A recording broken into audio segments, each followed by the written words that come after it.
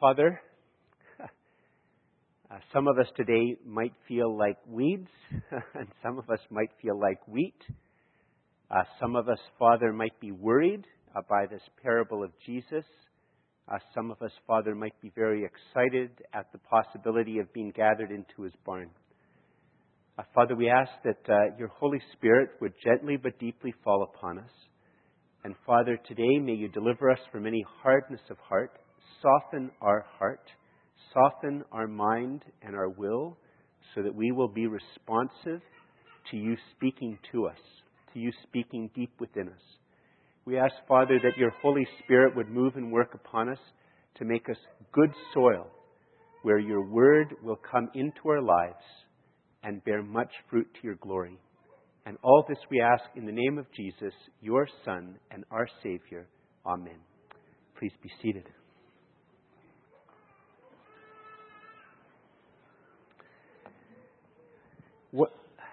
What advice would a monk give to pastors in terms of how to do their job?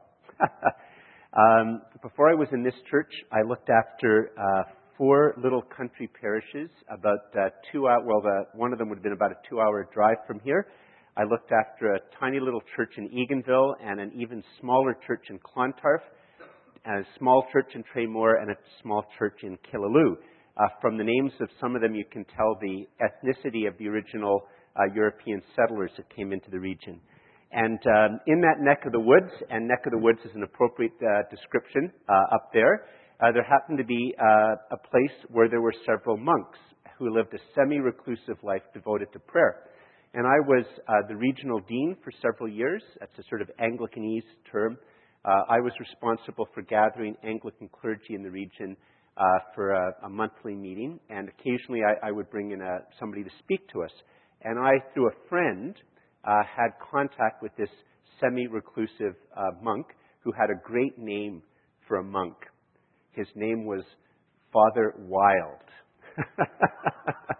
He was the wild monk. And I think if you're going to be a monk, having a last name like Wild is just so fantastic. Anyway, he agreed to come and speak to this group of Anglican clergy, and I told him he could speak on whatever he wanted to speak on. And he actually gave a very, very interesting talk. In fact, I've always remembered part of what he said that day. I'll just share it with you. It has nothing to do with the sermon, but it's really cool. He said that part of the problem for Christians is that, and for everybody, is that we always have voices in our head. Okay, not just schizophrenics, but all of us talk to ourselves, and things go on in our minds. And he said the hard part for us to figure out is, out of all the words that are going on in our heads, which of them are actually from God? Because if we believe that there's a God who does exist and who lives and who speaks, who's spoken to us through the Bible, then it makes sense that sometimes he would speak directly words to us that we should act on. And I've always remembered that. And that led him into his one piece of advice. He said if God ever for some reason made him the rector of a parish, the head pastor of a parish, what he would try to do every Sunday is he would try to teach the congregation how to pray. I mean, I guess this is exactly what you'd think a monk would want us to do. A monk who spent many, many, many, many hours every week in prayer by himself. But he said he would try to teach the congregation how to read the Bible and how to pray the Bible. And so I don't know how well I do that every week, but I'm going to try to do that a little bit today in this very, very interesting passage which Nora read for us just a few moments ago. So if you would turn in your Bibles to Revelation chapter 10. Once again, if you've forgotten your Bible, we always have extra Bibles here at the front, which you're welcome to use. You can leave it afterwards, or you can take it home as a gift from us to you. There's always some there, and if we run out of them, I think we have extras, and somebody can find you extras if we ever run out of the ones at the front. And in our day and age, we're most used to people who talk about the book of Revelation, talking about it in terms of trying to figure out what if North Korea is the Antichrist, or the Pope is the Antichrist, or what about Russia? Is that Gog and Magog? And what about China? And that's what we're sort of most used to. But there's actually a very, very long tradition that the book of Revelation is the source of imagery for meditation and prayer. And that's sort of been forgotten by a lot of the church, the modern, postmodern church of the West. And this text of Revelation 10 is a very appropriate place to think a little bit about prayer, especially because in the flow of the book, it has a very, very interesting sort of flow. If you're a guest here this morning, you might not know, but in this church, what we do is, as often as possible, we try to preach through books of the Bible. And so we're going through the book of Revelation. And, in the flow of this book, there's been these series of judgments led by trumpets. And there were 4 trumpets that we looked at 2 weeks ago, and then there was another chapter. And last week it was very, very technicolor. It's this image of demons emerging and in a sense, completely and utterly destroying many of the people who are most devoted to them. And it allowed us to really look a lot about what is the nature of evil and the demonic and what do we give our lives to. And it was a series of 2 chapters of 6 very stark types of images. And what we have here in this chapter, as we begin to read it, is there's an interlude, there's a pause. Those of you who've seen the X-Men movies, this is a great help. And at one time I was going to try to get a film clip up here. This is going to come up again, and so maybe sometime I'll get a film clip. If you've never seen what Dr. X can do, you can have a scene like in a cafeteria or something like that, and a fight's about to burst out, and somebody starts to throw their pop at somebody, and then you can see the pop in the air, and then everything freezes. Everybody completely freezes, and it's as if in the midst of it freezing, those whom he wants can walk amongst the still people. It's as if time suspends for them, and it's almost as if they step outside of time, and then they can talk to each other about what's going on or what has to be done.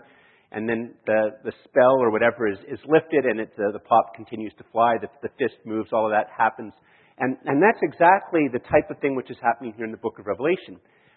We have this series of thunders and 6 very powerful different images of judgment, and then all of a sudden there's this interlude. That in the midst of it all, it's as if all of these things just freeze, and God says something to John, and by saying something to John, he's saying something to those who've given their lives to Jesus. It's an interlude, a pause, where God, in images and in other ways, speaks to us. So, Revelation 10, Then I saw another mighty angel coming down from heaven, wrapped in a cloud, with a rainbow over his head, and his face was like the sun, and his legs like pillars of fire. He had a little scroll open in his hand, and he set his right foot on the sea, and his left foot on the land, and he called out with a loud voice, like a lion roaring. And when he called out, the 7 thunders sounded. And just sort of pause here for a second. One of the things we're going to really discover, which is going to maybe surprise us, is how practical the book of Revelation is. And right off the bat, it's going to be doing something very practical. But we have to sort of understand something about the image. There's a little boy who comes to this church most weeks. And he's like this tall. I don't know, maybe this tall. Like tiny. And for at least like the last 3 months, sometimes after the service, he comes up to me and he looks at me like this and he says, "I'm bigger than you." I'm bigger than you. And it's very cute. I mean, here he is down here, and he has to look way up at me, and he says, "I'm bigger than you." And so on one hand, we could well imagine that this little kid could go to the seaside, and if the sea was still, he could put 1 foot on the land and 1 foot in the ocean. And that's not the image at all that the Bible is trying to portray. What the Bible is trying to portray is immensity. And solidity and a type of finality and a type of depth and weight and deepness. It's picturing something, a being that is so completely and utterly huge that it's not just that his 1 foot is touching the land and the other foot is touching the sea, but it's as if his foot is planted on the land like a conqueror who claims the land. And it's like the other foot is in the sea as one whose foot is claiming the sea, that it somehow now owns or controls the sea. And in a few moments, if you remember when Nora read, and the whole image then of his reaching his right hand up to heaven, it's as if he is an immense being. An immense being. Astride the earth, the dry land, the sea, and even the heavens. He is completely and utterly immense. And one of the things that happens if you read through the book of Revelation is that there's a constant shyness about portraying God. You might remember, if you go back and read Revelation chapter 4, which is a vision of God in heaven, you actually never see God. All you see are colors and a throne. And then the reaction of people around God on the throne. And so it is here that the image, while on one level it's an image of an angel, it's not an image of God, but the language of the sun, the rainbow, the cloud, it's an image of glory, of shining, of brightness, of protection. It's images which are often used of God to show that this is a mighty angel, that he's God's representative, and no matter how immense he is, that God is far more immense, that God is far more sovereign, far deeper, far more. It's part of the shyness of how Revelation portrays God. Just as later on, when you hear the voice, in the original language, actually what it does is it uses the plural for the voice to show that the voice that speaks is God. And it makes no sense grammatically in English. So in English, they translate it as if it's as if it's singular. But in the original language, it isn't voices. It's a plural connected to the singular. And there's no English grammar that works properly, but it's all helping to show that there's this immensity, that even the voice when it speaks, it's like thunder. It's something which actually it's like if you go near a very heavy machine, it's if you go very near Niagara Falls, and it's almost as if you feel the sound pulsating inside your body. And that's what's being portrayed. And here's the first practical thing, and I have to apologize for the poor grammar. I did it on Friday to try to meet a deadline, and afterwards I was thinking I should have changed the wording, but I'll show you the wording so you can fill in the thing. Here's the first, and I'll tell you in a minute why it's so practical. Grow in me a humble, trusting knowledge of how incomparably immense and sovereign the living God truly is. Grow in me a humble, trusting knowledge of how incomparably immense and sovereign the living God truly is. It should really have been a prayer. The grammar is sort of sketchy. I apologize for it. I needed a little bit more editing. I'll tell you in a moment how I would turn it into a prayer to make it better grammar. But here's the thing. Some of you who have been going to the church for about 9 or 10 years, you might remember that there was a time in our congregation when a multimillionaire attended. And his name was Tom. He's passed away, so I can say his name. And his name was Tom. And he didn't look like a multimillionaire. If you saw him, he just looked like an older guy, just wearing sort of older clothes, sit at the back of the church, very quiet, but he was a multimillionaire. And, I've always thought he died about a year before we began our legal problems that culminated with us having to walk away from the building. And I've often thought how, in an odd way, it was very kind of God to have Tom die at that time. I hope it was kind to Tom. But it was also kind to us, because it would have been very, very easy for us while we were in trouble, and even now, maybe, wanting to get rental space or buy something. Like Tom owned the property where where the LCBO is, right over there. He owned that property. He sold that property. It used to be an empty lot just 8 years ago or whatever. He owned that property. If things had worked out a little bit different, we might have all as a congregation said, Tom, we need to pray to God for him to help us. But inwardly, we're hoping that Tom is listening into the conversation. Because Tom could just give us that land, and it would hardly make a dent in his wealth. And in fact, it would have made it very easy for us not to try to trust in God's providence, but Tom's providence. Because you see, as it became most people in the congregation didn't necessarily know that. I knew that he was wealthy. I also knew that he had a very, very wise policy of not tithing to us, because that would completely make everything crazy for our budgets. And so he gave a very modest amount. He was generous, but very, very modest in his amounts. And you see, we would have always been aware of who the wealthiest person in the room was whenever we talked about an issue. And here's where here's where grow in me a humble, trusting knowledge of how incomparably immense and sovereign the living God truly is. That like a lot of us struggle with, maybe we have a problem right now. We have a problem in our family. Maybe we're struggling with anxiety. Maybe we have a problem with our work. And here's the thing is that what happens, and you've heard me talk about this before with Revelation. I haven't talked about it for a few weeks.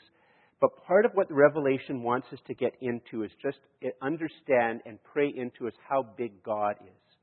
And most of us live most of our lives as if God is small and people are big. As if God is small and institutions are big. As if God is small and I am big. As if God is small and money is big. As if God is small and my problems are big. And that's how most of us live our lives. And often, a lot of the self-help literature which people read is to try to understand how big I am compared to my problems, and how big I am compared to my boss, and how big I am compared to my wife or my kids. And the Bible, the thing is, that might work for us for a while. That might work for us for a while, but you know what? It doesn't really work. All that does is create a whole new level of anxiety. It creates a whole new level of us looking at the world from the perspective of threats, of other people who seem to maybe be faster, smarter, stronger, younger, better looking, better connected, more money, better heritage, better future, better mentors. And it creates a competitive world that actually just feeds anxiety. And the book of Revelation is trying to help us to understand, to pray out to God, grow in me a humble, trusting knowledge of how incomparably immense and sovereign the living God truly is. So we as a congregation, when we gather at our vestry, who is the richest person in the room? It's God. Who's the wisest person in the room? It's God. Who's the strongest, most powerful, most compassionate, most loving person in the room as we make that decision? It's God. As I try to figure out things maybe with my family or in my marriage or with other types of things that go on or any type of anxiety that I have or dealing with my bishop or whatever it is, not that I have problems in all those areas. Don't go home and say, oh, George has problems with all those things. Please pray for me all the time. I need your prayers. But it's so easy for anxiety, for other things to come up in my life because I think God is small. As soon as I say that, I know, okay, theologically I can't say that. Okay, that can't be right. But at an existential level, sorry, a big word, at a level of my habits, at the level of my feelings, at the level of my emotions, at the level of my images, at the level of my planning, at the level of my budget, at the level of how I go about my day, time after time after time, I live in a world, you and I live in a world that tends to think of God, if we think of Him at all, as being very, very small and smaller than the other person or the other people in the room. And one of the most practical things that we can begin to do is to understand how big God is. See, here's how I should have done it. I should have said, turned it into a prayer. Living God, please grow in me a humble, trusting knowledge of how incomparably immense and sovereign you truly are. Wouldn't that be a wonderful prayer for you to pray every day? Wouldn't that be a wonderful prayer for you or I to think of as we're dealing with a situation, whether it's a situation of success or a situation of a problem? To say, living God, please grow in me. As I think about this situation, as I think about the conversation, as I think about this course, as I think about my whatever it is, living God, please grow in me a humble, trusting knowledge of how incomparably immense and sovereign you truly are. Now, some of you might say, George, if that's the case, how come it is that God doesn't often seem to help me? George, I've done some of those types of things, and it doesn't seem as if God helps me. It just doesn't seem like He does help me. Well, let's see what the next text. It actually says it continues to sort of develop this theme. Remember, this is an interlude, and the interlude is that there's this demons and plagues that have just come. And after this, there's going to be this very, very puzzling part of an interlude which talks about how hated Christian witness is. And then there's going to be sort of a summary statement. And then we go into these 3 chapters of a repicturing of Christian theology in terms of imagery and demonic and just struggles. In fact, in 2 weeks' time, we get this image of a whole birth of Jesus, of the devil as a dragon waiting for the baby to come out of Mary's womb so that the dragon can eat the baby. I jokingly said I was going to do it as my Christmas Eve sermon so I could give children nightmares for years to come. So a completely different type of Christmas pageant. A demon about to eat the baby. But and then we go into other plagues. So this is an interlude where God's speaking to us, and He's speaking to John. But by speaking to John, He's speaking to you and me. Let's go back to verse 3. Back to verse 2. He had a little scroll open in his hand, and he set his right foot on the sea and his left foot on the land, and called out with a loud voice like a lion roaring. I think of I saw David Crowder sing once live, and he has a song about roaring. And anyway, every time I see that, I can just picture him, the way he sings that song. It's a very good song. When he called out, the 7 thunders sounded. And when the 7 thunders had sounded, I was about to write, but I heard a voice from heaven saying, "Seal up what the 7 thunders have said, and do not write it down."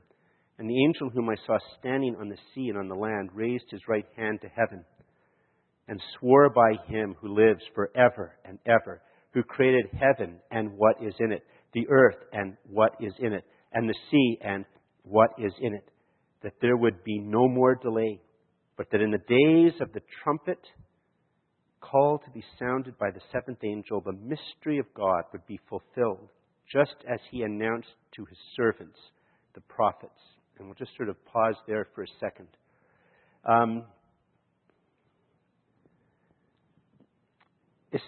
Remember I said how the imagery is trying to capture the immensity of God?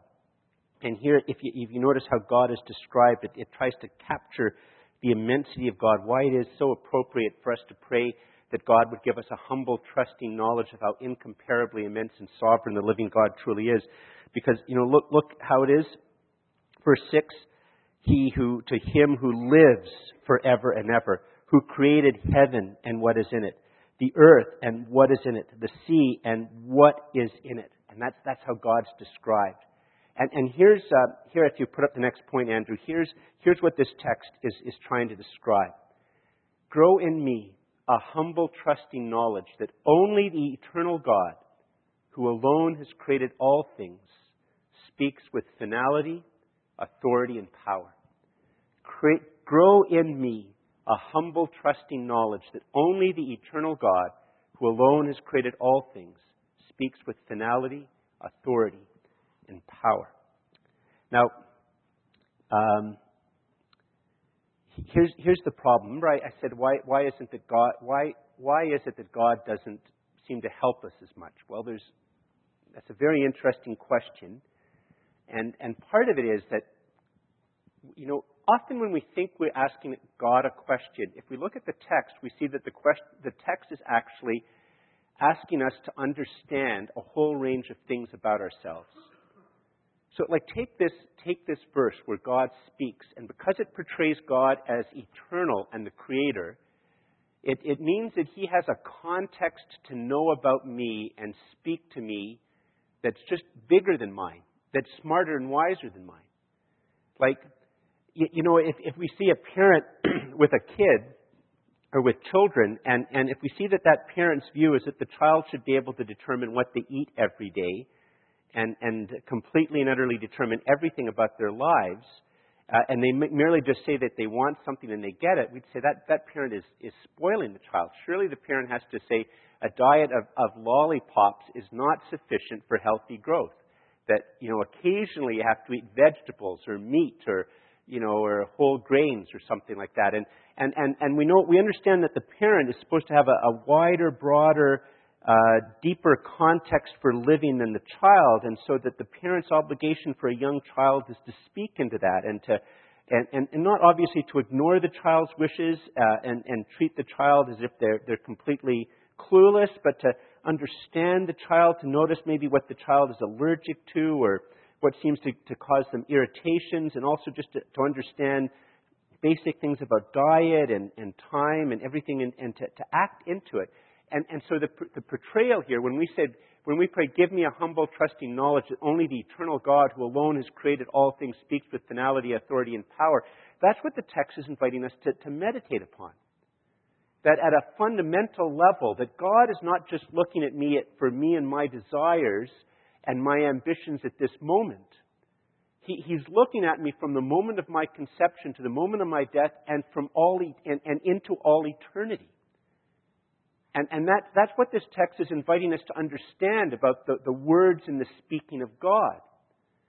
And it's also challenging us to understand something else about all of this. You see, because here's what a lot of us want with how God should speak.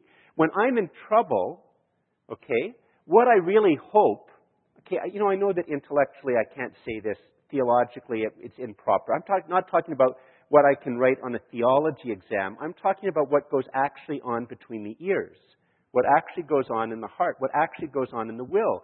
And what I hope is that as I pray, God will speak to this person and say, shut up. And to this person, listen to George. And to this person, give him a second chance.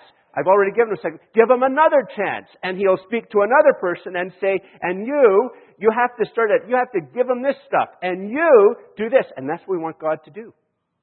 Or maybe I'm just far more wicked than the rest of you. But, you see, that's what we want God to do. When we're in trouble, we want God to speak to a whole pile of people with finality, authority, and power. And we also even want Him to do that to us a little bit because, maybe we acknowledge that we shouldn't be so snippy with our wife. We shouldn't be so driven with greed. Or we shouldn't be so consumed with envy. Or we shouldn't be so completely and utterly consumed with bitterness and memory. So we sort of like God to speak into those things that I happen to find inconvenient and bad and wrong, and speak to me in such a way that it goes, boom, and it just takes that all away. But then if I am honest, I would like Him to be silent the rest of the time so I can do what I want. Or am I the only wicked and evil person here in the room? See, that's what we want. We don't actually really want an eternal God who alone has created all things, who speaks with finality, authority, and power. We sort of do sometimes, and other times we don't. You see, here's the thing, is at the end of the day, we want to be able to say what we think matters. A lot of people, when they're trying to sort out God, they don't realize that on one level they need to recuse themselves. I hope I've said the word correctly.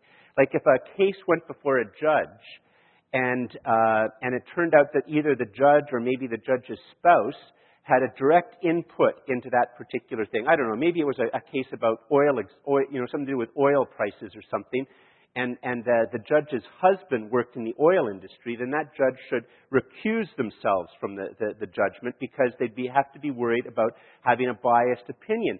And yet often when it is, when we come to thinking about God, we don't realize that on one level we have a very biased opinion. Because on one level, I would like God to speak all those direct things to all those other people and to me and my problems that I have determined are my problems. But the rest of the time, I don't want Him to do any of those things in my life. And so it makes it hard for me even to read the Bible and see it. And it's hard for me to honestly assess it and listen into it. Remember earlier on in the beginning of this, you probably don't remember, I prayed at the beginning of the sermon that God would not harden our hearts, but soften our hearts, that our hearts would be open to the truth that He will speak to our minds and hearts and wills, that we would be good soil, that His Word will come into our lives and bear fruit for His glory. And so, if I should have written it this way. I should have said, Eternal God, who alone has created all things, please grow in me a humble, trusting knowledge that you speak with finality, authority, and power. Isn't that a good prayer to pray? Eternal God, who alone has created all things. I'm remembering before God that He's eternal and He's created all things. Eternal God, who alone has created all things, please grow in me a humble, trusting knowledge that you speak with finality, authority, and power. Now, some of you might say, George, that's very, very interesting, but surely it's the case that people have abused Scripture and abused religion for their own power and advancement. It's very interesting. I had two things happen to me yesterday, separated obviously by a few hours. Most Saturday mornings I go to a Starbucks to try to finish my sermon, and there was a fellow who was there that I've attempted to. He's a very regular fellow at this particular one, and I attempted to have a bit of just say hi to him. I've had two other interactions with him where he was sort of mildly hostile to me. And I thought, if I see him all the time, I'd try to be friendly again and say hi. And he immediately said, "What are you doing?" And he knew what I was doing. I mean, I had my Bible open. And he knew I was a Christian. He said, "What are you doing?" And I said, "Well, I'm working on my sermon for tomorrow." He said, social engineering. With a very loud voice, by the way. In fact, actually, it was a very interesting challenge for me because I ended up having this conversation where he was low-level hostility towards me with a very, very loud voice on the complete diagonal side from the Starbucks so that the whole restaurant could hear. This was a very good lesson for me when he finally was quiet, for me to ask, is God bigger than this guy in this room? Can I grow in a humble, trusting knowledge that God is the biggest guy in this room and that it's not me, thank you? Anyway, and he was very, very direct. That it's all just social engineering. That's all it is. It's just you manipulating people and Christians manipulating people to get them to do the types of things that you want them to do. That's all it's about. And I kept trying to say, stammer. This was not one of my great moments, okay, in terms of witnessing in a Starbucks. I kept trying to, all I could say to him over and over and over again is, I'd love to sit down with you sometime and have a coffee and talk about it. I said it about 3 times, and he would just shout over me, in terms of what the Bible is, and it's just social engineering. Didn't shout, but he was very loud. Everybody in the restaurant knew, and I was trying to focus on him, but I knew everybody was looking at the two of us in the Starbucks. But here, look again at verse 7. Look again at verse 7. But in maybe up to verse 6, and swore by him who lives forever and ever, who created heaven and what is heaven and what is in it, the earth and what is in it, and the sea and what is in it, that there would be no more delay. But in the day of the trumpet call to be sounded by the 7th angel, the mystery of God would be fulfilled, just as he announced to his servants, the prophets. Now, in the original language, you can sort of maybe get an idea about this, but it becomes far more clear in the original language. The word fulfilled is actually a word which is regularly throughout the book of Revelation, and it's a telos word in terms of end. And the book of Revelation regularly talks about something which is sort of lost to the modern mind or the postmodern mind, the end idea of a telos, or an end, of something moving towards something. That things aren't just random. Like at the very, very heart of the modern and postmodern imagination is the image of evolution. And on one level, the image of evolution, the inappropriate one is we want to try to think that there's some type of inevitable progress to the better. But really, that's always misunderstanding evolution, because at the very heart of it is just chance. Pure and complete and utter chance. Time and chance creates everything that there is. And even in science and scientific explanation, they want to get away from the language of purpose and look at causality. They don't want to look at the idea that there's something from the future drawing things to itself, or that things are moving towards a purpose which is determined by something other than the human being. We just want to look at causality. But the book of Revelation, sorry, that was a bit of a philosophical side. I hope I didn't lose you with that. Sorry. This idea that there's a purpose, that there's an end. And so when it says here in the text that in the day of the trumpet call to be sounded by the 7th angel, the mystery of God would be fulfilled. It's talking about this idea that God is bringing things to an end, and that this end will be a fulfillment, that what the end was for will be accomplished. And then the word announced is actually the exact same word that's used throughout the rest of the New Testament for proclaiming the gospel. It's evangelon. It's a word of evangelism. And it's the same as used in the book of Acts when it's talking about Jesus. It's the same word. It's the same basic idea. Hidden in English, but very present in the original language. And maybe if you get familiar with reading the Bible, you might start to realize that often that word announced has an idea of proclaiming of good news. And the good news is just never, Canada is, last night was number 2 in medal count in the Winter Olympics. That's not the good news. It's always about Jesus, about who he is and what he's done. Here's, if you put up the next point, it's this. Grow in me a humble, trusting knowledge that the person and work of Jesus is central to the end God has unfailingly willed. That's what the text is saying. Grow in me a humble, trusting knowledge that the person and work of Jesus is central to the end God has unfailingly willed. Now, how does this fit in with my friend's concern? I'm calling him my friend. My friend's concern about social engineering. You see, the fact is that for a lot of us, when we think of God and we think of the immensity of God, we naturally think of God being big as a zero-sum game. See, what we're doing, you know what a zero-sum game is? For those of us who are really old, remember when there were these things in playgrounds called teeter-totters or seesaws? You young people who've just grown up with helmets and, hockey pads for just to walk everywhere, there used to be a time when people were crazy and parents didn't care if their kids had concussions and all that stuff. And they had, tall slides without proper armrests and things called teeter-totters. It'd be just a piece of wood on a balance on a piece of metal, and one kid would get on one end, the other kid would get on the other end. One kid goes up, the other goes down, and back and forth. And kids could have fun doing such completely and utterly unsafe things back in the day. But for a lot of us, because you see, really, we live in a world where we think that God is small, and therefore, if God is small, other things are big, and we want to be really big. And we think of it, we think in terms of if somebody else gets bigger than me, then I'm actually getting smaller, and that's a bad thing. And we see the world in a zero-sum way, as a teeter-totter seesaw type of way. And so when we hear of God getting immense, we worry that we're getting small. And there's good reasons for people to worry about that. There's no denying that there have been ways of portraying the Christian faith which make it look as if God getting big means that you are an itty-bitty little person who shouldn't think about this. This is for matters bigger than you, and you just need to suffer. And somehow we never notice that the person speaking that doesn't seem they have to suffer, because somehow or another that gets blinded to us. And religions like Islam, it almost seems as God gets greater and greater and greater, that the individual and the person seems to matter littler and littler and littler. And so, it's not only projection, but the way that religion often is portrayed, it's a very valid thing for people to worry that this talk about God getting bigger and bigger and bigger and bigger is going to mean that I get smaller and smaller and smaller until I'm squashed. But this language of fulfilled and of the gospel language of announcing, let's turn to 2 Corinthians chapter 8. 2 Corinthians chapter 8.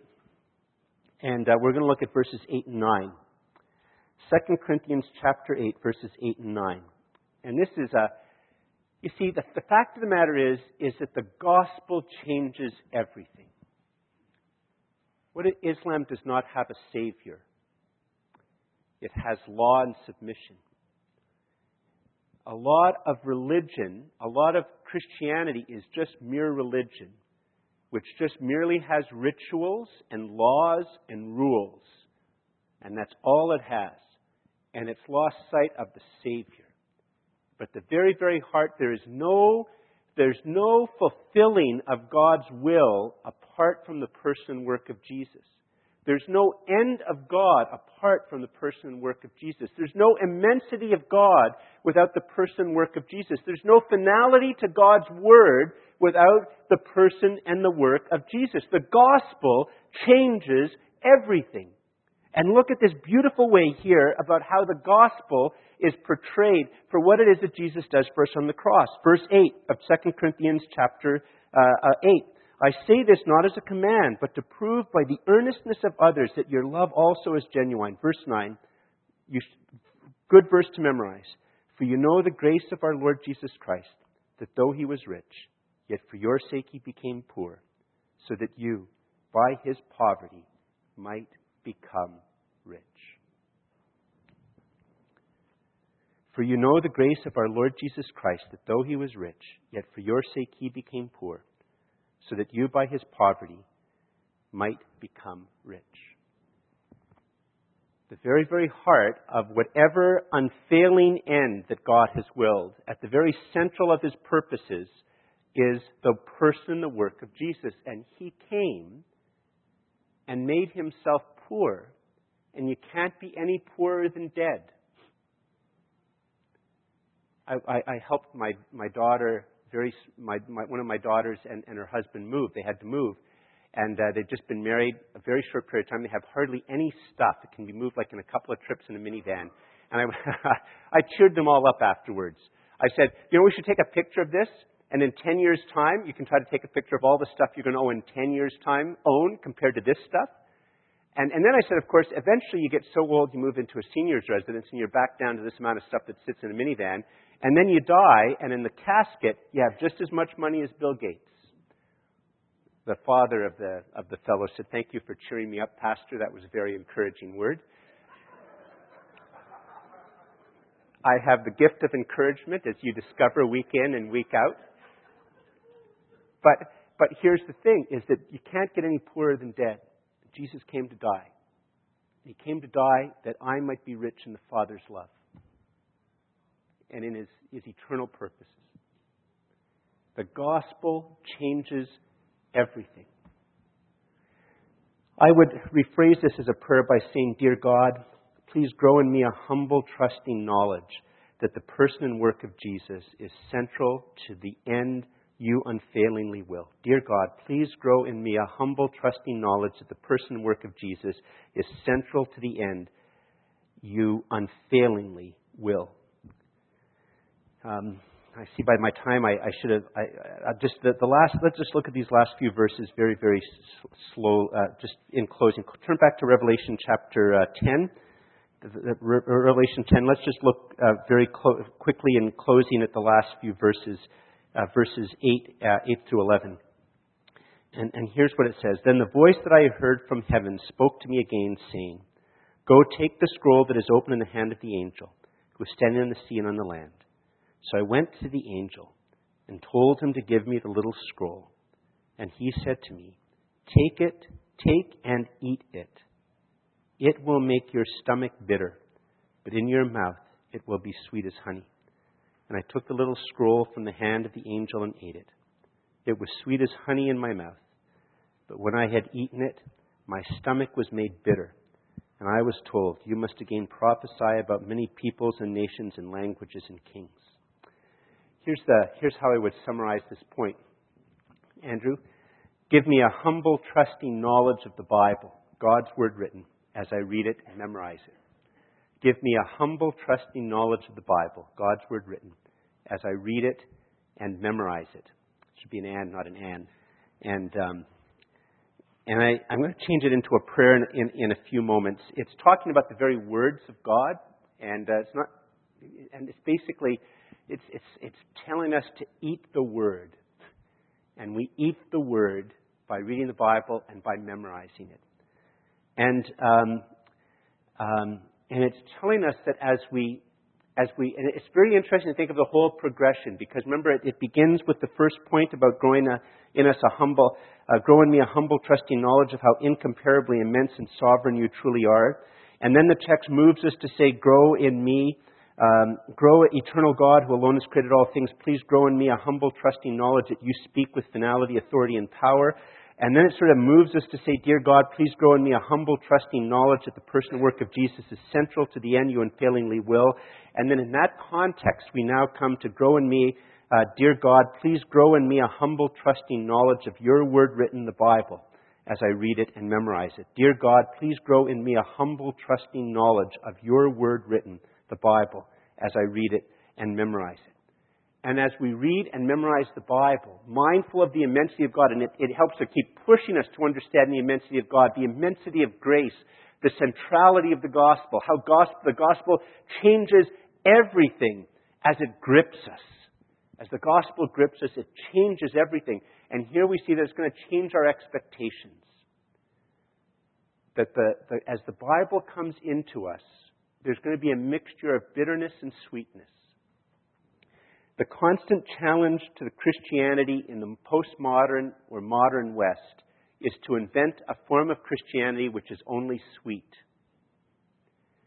And that will take its hipster version, it'll take its soccer mom version, it'll take its immigrant version, it'll take its old money version, it will take its athletic version, it'll take its charismatic version, its Catholic version, its evangelical version, but there's a constant pressure in the modern and postmodern West to try to conceive of a Christianity which is only sweet.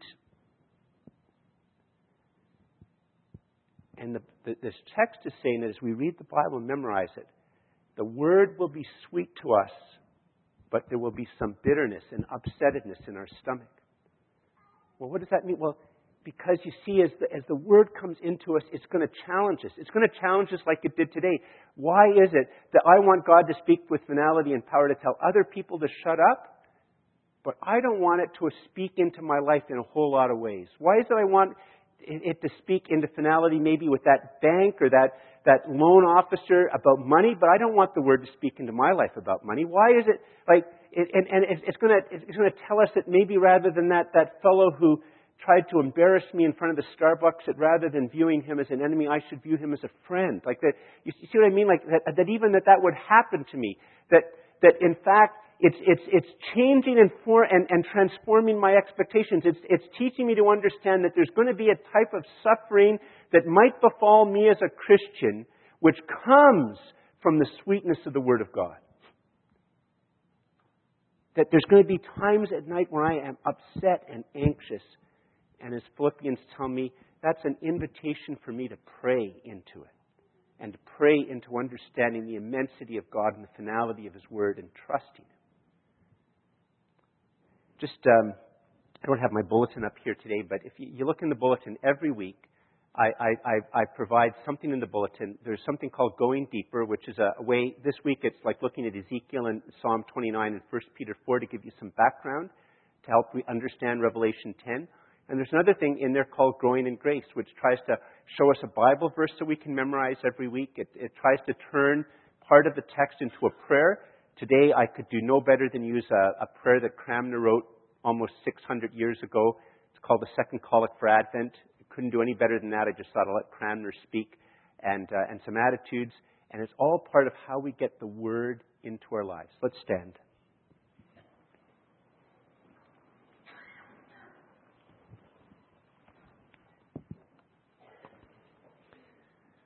Let's pray. Living God, please grow in me. Please grow in each person who is here a humble, trusting knowledge of how incomparably immense and sovereign you truly are. Eternal God, who alone has created all things, please grow in me and please grow in us a humble, trusting knowledge that you speak with finality, authority, and power. Dear God, please grow in me and please grow in us a humble, trusting knowledge that the person and work of Jesus is central to the end you unfailingly will.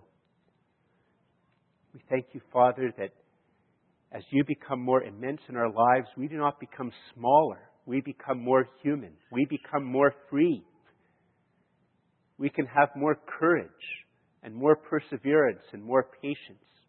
Father, grow in me, grow in us a humble, trusting knowledge of your immensity and of the immensity of grace. And dear God, please grow in me and please grow in us a humble, trusting knowledge of your word written in the Bible as we read it and memorize it together. And we ask this in the name of Jesus. Amen.